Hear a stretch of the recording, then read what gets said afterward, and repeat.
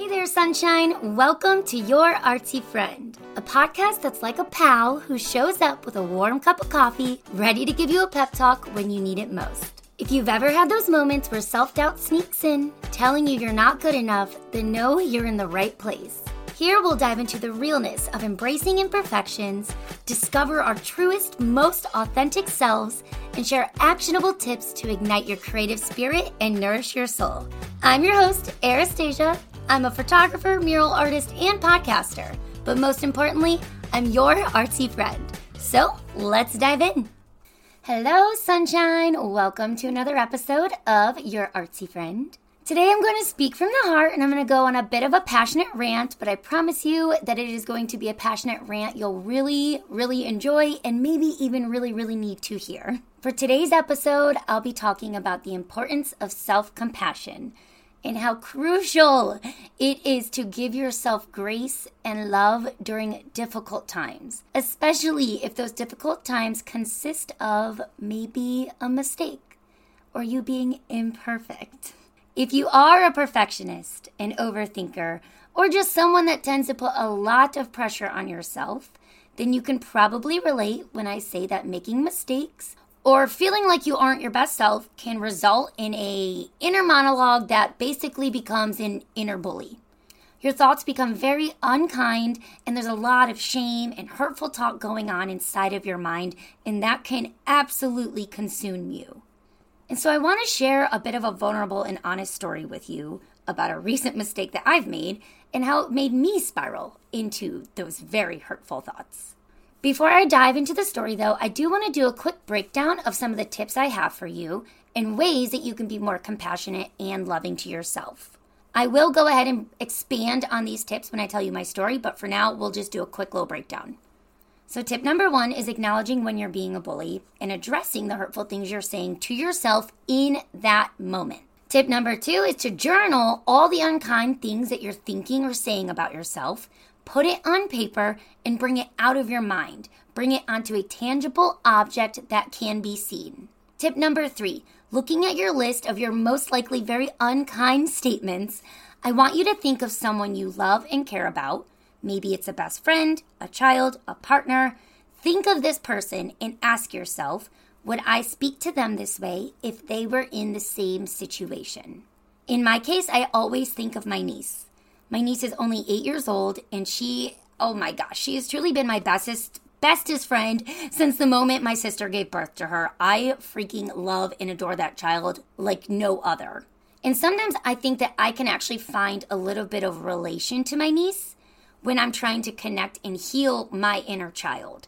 If this sounds confusing, just bear with me, it'll make sense. But, I just see my niece as such a beautiful, innocent soul that deserves so much love and just amazing things in this world. I never want her to experience hurt, and I especially never want her to experience some of the hurt that I went through as a child. Even further, I would never, ever, ever want her to experience the thoughts and the self-shame that I give myself. I would never want her to do that to herself. I'll dive into this a little bit further on a different podcast episode, but speaking back to that inner child thing, I think I've really struggled connecting with my inner child in my therapy journey. It was really difficult for me to view myself as that innocent child, if that makes sense. It's like I couldn't separate all the pressures and the hurt and the difficult life moments of growing up way too young. And because of that, I couldn't connect with myself in a compassionate or soft way that a child should be treated.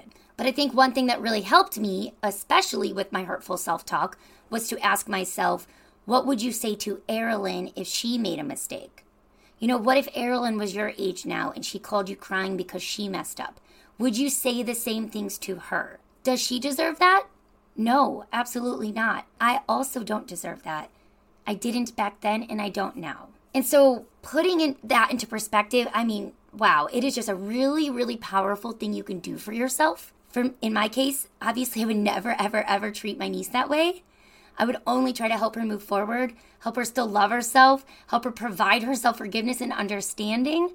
I could never imagine speaking to her like that. And so in your case, whoever this loved one is, I want you to think of it that way. Would you speak to them that way? Most likely not, at least I hope not. But you also shouldn't speak to yourself that way, and you shouldn't treat yourself that way in a hard time. You should give yourself that same love and that same understanding because you also deserve that. Okay, sorry, that was a bit of a tangent on that tip. Obviously, I feel very passionate about that one. I'll definitely dive into that even deeper on a different episode, but for this episode, we're going to stay on track. So tip number 3 was to think of someone you love and ask yourself, could you speak to them that way? Tip number 4 is to now follow up with that journaling page of all those hurtful statements, and I want you to now journal compassionate statements, understanding statements, and positive affirmations. Tip number 5, lastly, try to bring some of the emotions out of the situation and bring some logic in. Create a list of solutions for whatever the mistake or scenario at hand may be, and try to focus on forward thinking instead of staying in self-shame and guilt. Hey lover, I'm interrupting today's episode to quickly tell you about something super exciting going on. If you feel like you've been stuck in a creative rut, you're waiting for your spark to come back, and no matter what, you just can't bring yourself to create even though you want to, then listen up because I've got the perfect challenge for you. Allow me to introduce you to The Creative Remedy, a 3-week challenge that is jam-packed with pep talks, tutorials, tips, journaling prompts, and so much more. If you're ready to get your spark back, say goodbye to perfectionism and overthinking, and make creativity a daily habit, then head on over to arastasia.com/thecreativeremedy to sign up. Or if it's easier, go ahead and click the link in the show notes, and I can't wait to see you there. Now, back to our episode. All right, now that I've given you that quick little breakdown of ways that you can have more self-compassion, let me dive in a little deeper and let me share a bit of vulnerability with you. And just give you an example of how absolutely toxic my mind can be and probably how toxic yours can.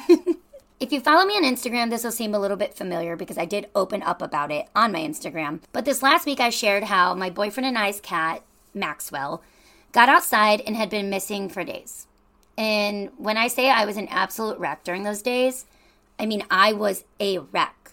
I was just crying. I was filled with anxiety, just completely worried about him.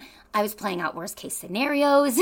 He's an indoor cat, so this is a very unlikely situation, and it's never happened before. Because of this, I was just filled with a lot of guilt and self-hatred. It was awful. You know, I was the one who was home when he got out, so I was feeling like it was my fault.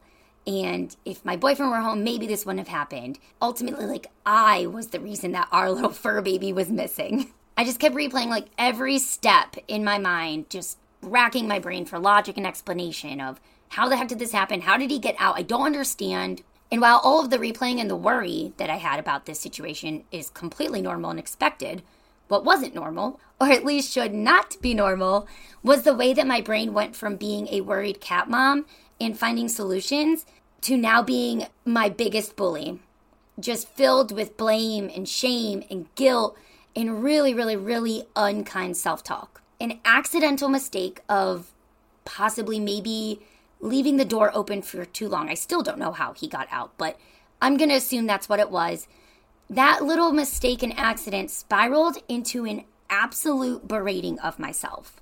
And in this process, I was no longer even thinking about just that mistake. I was now going down rabbit holes of all my mistakes and all the things that I just don't love about myself, and all the times I've been forgetful, all the times someone must have felt like I was a burden to them because I messed up something within a home. That's probably deeper rooted trauma there, but you know, it's fine. But all in all, this just really, this whole overthinking and inner monologue just led to me questioning my worth. I was questioning my value as a girlfriend and partner, you know, sharing a home with people that depend on me and with animals that need taken care of. I was questioning my impact and saying things like, you're a mess. How can you help others? How can you release podcast episodes and art tutorials and, you know, share pep talks? How can you inspire others? It just got so freaking dark. And maybe to some this sounds a bit drastic and crazy, especially if you're not a cat person. But for me, you know, it was huge. Our cats are our life. We don't have children. We just have our 2 little kitties that we literally base our days around. I mean, those cats, they take up my boyfriend and I's whole heart. This example is specific to my animals. So, of course, it's a very emotional, close to home example. But honestly, this isn't the first time I've torn myself down in a situation where I messed up and I wasn't perfect. I've done this in the past over small, big, and everything in between type of mistakes. For you, this might look like having a bad day at work and knowing you didn't do your best. Maybe you forgot about something for your kids in your very busy schedule.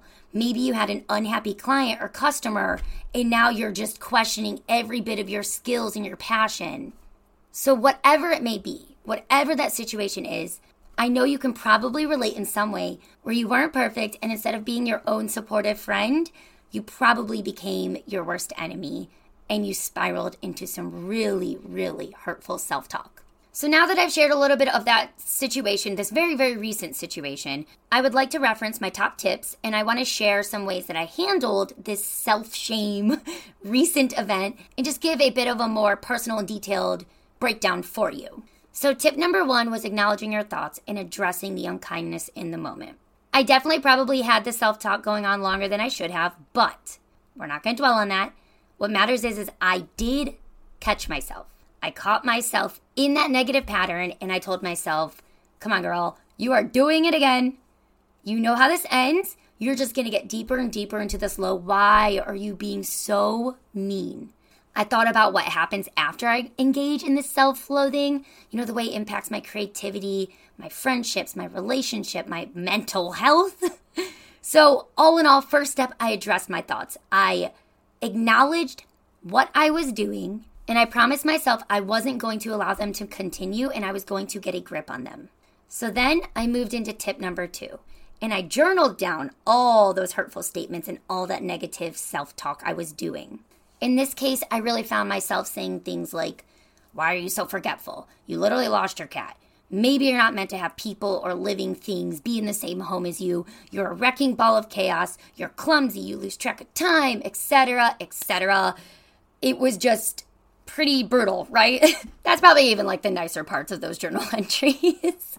After I journaled all those down, I sat and I read every bit of them. And ouch. I mean, come on, ouch. I acknowledged just how hard I was being on myself. And I did tip number 3 and I thought about my niece and if she were in this situation. What would I say to her? I know for a fact I would never say any bit of that. And I would just provide her comfort. I would let her know it's going to be okay and that she is still loved. I would let her know it was an accident and that accidents happen. I would never, ever make her question her whole worth due to this situation. So I thought of someone I loved about and I compared the way I was speaking to myself into how I would speak to them. After I did that, I did tip number 4 and I journaled down some positives to counteract all those negatives. And some of those statements looked like, you are forgetful. I mean, guys, I'm not going to pretend I'm not. I am.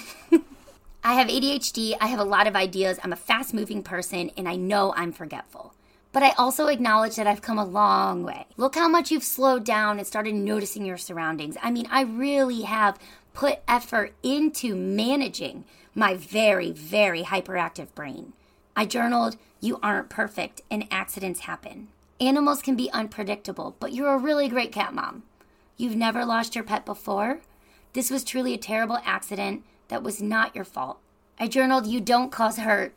Because that one I think that one might have been the toughest of all the statements I was saying to me was just that like I was a burden. I just cause disruption in people's life and that's not the case. So I wrote, you don't cause hurt. You cause a lot of joy and happy memories and you make houses feel like homes. Your partner and your animals are very lucky and grateful to have you. You love them with every part of your soul and you would do anything for them. One mistake doesn't discredit all of that love. And so by doing this, I gave myself some understanding that Lord knows I was not giving myself before. Then I moved on to tip number 5, and I brought some logic and solution into my very, very heavy emotions. I made a list of what I could do to remedy the situation. Beating myself up was not on that list. So I put down print flyers, call the APL, go searching for him every night, reach out in the local Facebook groups, ask for tips, etc. And then I started working towards forward thinking, and I made a list of what I could do going forward once he finally came home, praying to goodness that he would. And that list included things like getting him and my other cat Mimosa tracking collars. It included looking into screen doors that snap shut right away so he can't sneak out or dart. It included being more mindful of my surroundings and not so chaotic, trying to slow down and not always being on the go and running around very crazily like I often do. I brought logical solutions into my situation, and I focused on forward thinking instead of focusing on everything I've ever done wrong and everything I wish I could change about myself. So in your case, whatever it may be, whether it's family related, work, everyday life, just try and adopt a more compassionate approach. Really, really try and put focus on this, because we spend every second of our day with ourselves. Truly, our minds are the only thing on this earth that takes up every bit of our thoughts and our time. Like, we are with ourselves all the time. And if our mind isn't a safe, kind, and compassionate place to be, it can seriously be detrimental to your mental health. And honestly, speaking from an artist perspective or a creative perspective, it could be so harmful to your creativity and your passions. It really can. You're going to mess up because you're human. I'm going to mess up because I'm human. But try and learn from your mess ups, try and grow through them, and most importantly, try and still love yourself through them. Seriously, please try and love yourself through them. Also, by the way, I should probably mention that Maxwell did come home. I shrieked with joy. I cried happy tears. So that being said, I really hope you enjoyed this episode. If you did, please share it with a friend or tag me on social media. I love to hear from you guys. You can always send me a DM with any bit of thoughts, questions, or feelings. You can find me on Instagram at Arastasia, Arastasia. My website is arastasia.com. And of course, you can always find a recap of this episode inside of the show notes or on my blog. Just go ahead and visit the website. And please just remember that I'm absolutely your artsy friend that is rooting for you. Stay shining and stay creating, my friend. You've got this.